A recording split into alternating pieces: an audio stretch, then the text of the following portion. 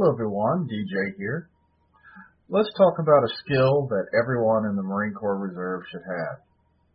In addition to being able to read your Leave and Earnings Statement, or LES for short, everyone should be able to understand their retirement points statement. This will not be an in-depth episode, don't worry, just the basics. But why DJ? I'm just going to be in the Marine Corps Reserve for a few years and then I'm getting out. Well, this statement tells you more than just what you'll earn as a monthly pension if you stick around for 20 years. It also tells you if you are eligible for other types of benefits as well. There will be a separate episode later about those types of benefits. For now, let's focus on the retirement and pension side of things, and then we'll get into the other topics at a later time. Let me say from the outset that this episode will be much easier to understand if you have your own point statement in front of you. If you do not have one, you can either ask your full-time staff to pull a copy for you. They should have this ability. It is also possible for you to find a copy yourself in your electronic personnel record, or to pull a copy from Marine Corps Online, or MOL. I will post instructions later on how to do this in the resources section of this episode. Check back later and you will find that information. By the way, you will need your Common Access Card, or CAC, in order to access MOL. The point statement for the Marine Corps Reserve is called a Career Retirement Credit Record, or CRCR. This is perhaps the simplest point statement of all of the Reserve components. It displays your retirement points from top to bottom from the previously completed retirement year down to the earliest. If you're familiar with the old show Dragnet, it is just the facts, ma'am. That's what we're after in this game after all, just the facts. I will also put a link in this episode to a how to read guide that I've made that I believe will be very useful to you. I will hopefully have this available to you in a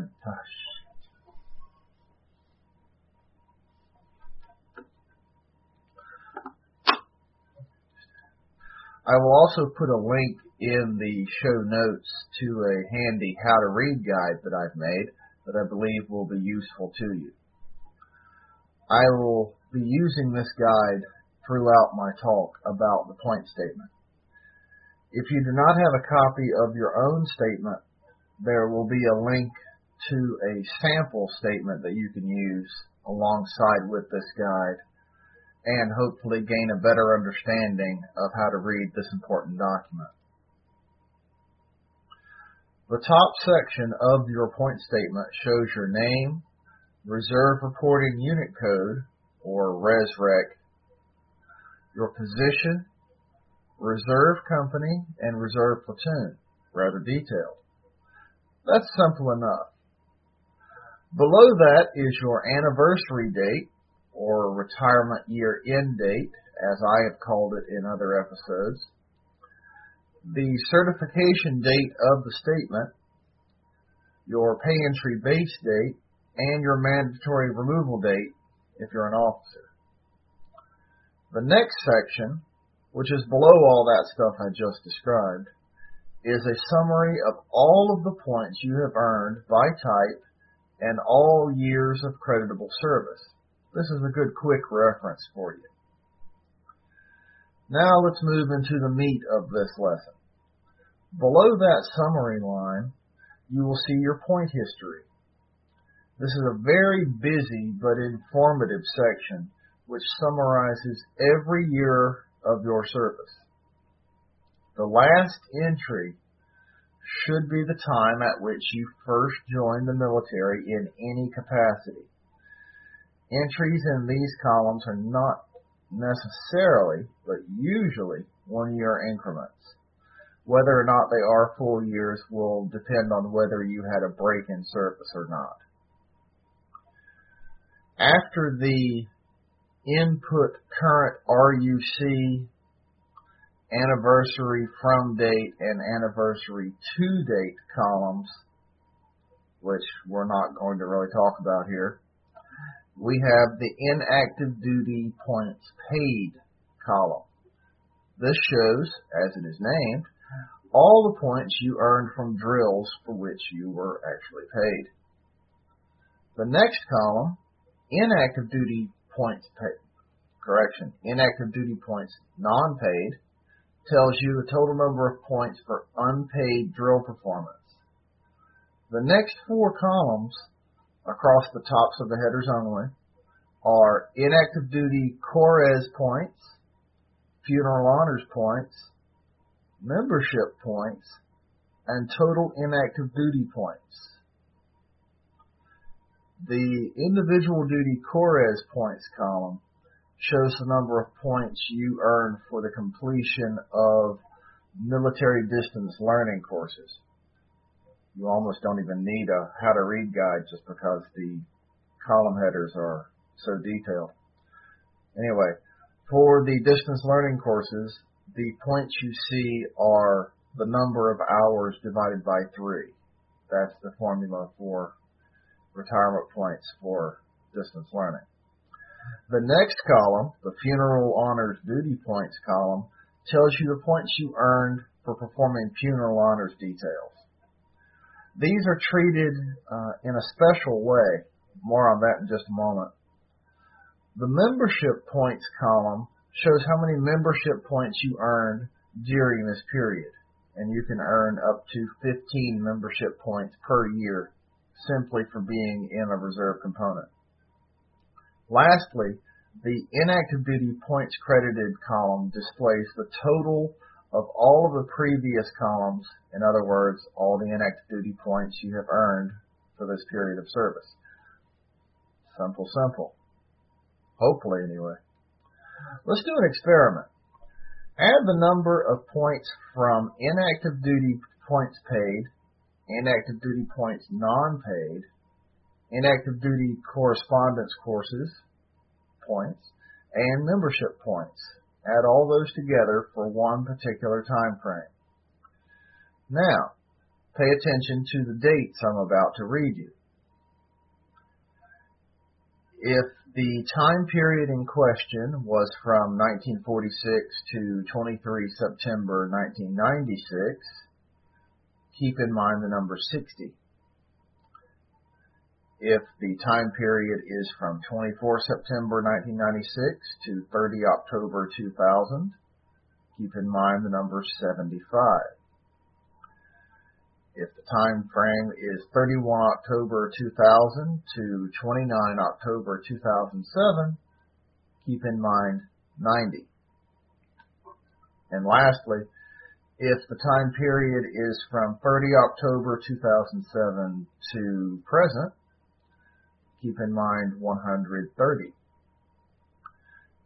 Now, if the total number of points you have is greater than the point limits I just mentioned, your points from those 4 columns will be reduced to whatever that limit happens to be.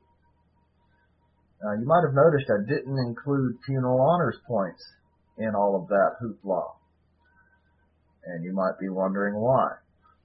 It's actually a bit of a trick question. While funeral honors points are technically another type of inactive duty point, they are not subject to those point limits I just mentioned. In effect, they're treated as active duty points.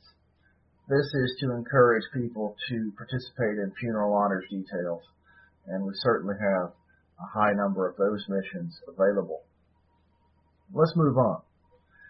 The next columns are active duty points paid and active duty points non-paid.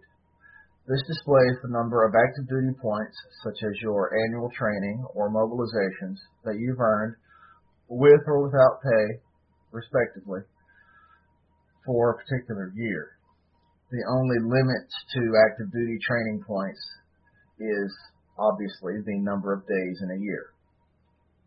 Now let's go all the way to the total points credited column. Here you will see the total number of points you have earned for each category of point, inactive duty, correspondence, etc. Keep in mind that the year in which you are currently serving will not close out until your retirement year is complete or until you separate from service, and you might not see those points credited in the totals until that year is complete. Next is the SAT year column. This is the determination of whether you have a qualifying year for retirement purposes or not. So if the time period is a full year and you have at least 50 points for that year, then you should see a Y in that column, Yankee. If you have a full year and less than 50 points, you will see an N, November. This means that particular year will not count for retirement purposes, and you will need to serve another year to make up for that bad year. Believe it or not, that's all for how to read this statement. If you have service which there is one other thing. If you have service which qualifies for reduced retirement age, you will need to do some record keeping in order to claim that eligibility later. Unlike the Army National Guard, no other point statement shows the effect of this eligibility for reduced retirement age, and you will need to keep certain documents available in order to prove your eligibility. You will need to keep copies of your mobilization orders or other types of qualifying active duty orders, any amendments to those orders, and the DD-214 covering that time period. A retirement services officer from any component should be able to assist you in determining what your actual date of eligibility for retired pay would be. And if you don't have any of these qualifying periods for a reduction in your retirement age, then your age of eligibility is 60. Hopefully that was easy to understand. I know it was rapid fire, but that's what I said it would be. If it was not easy to understand or you have questions related to what I've just discussed, please leave them in the comments section below. I'll be more than happy to answer any questions you have. Thank you for being a part of this audience, and as always, thank you for your service.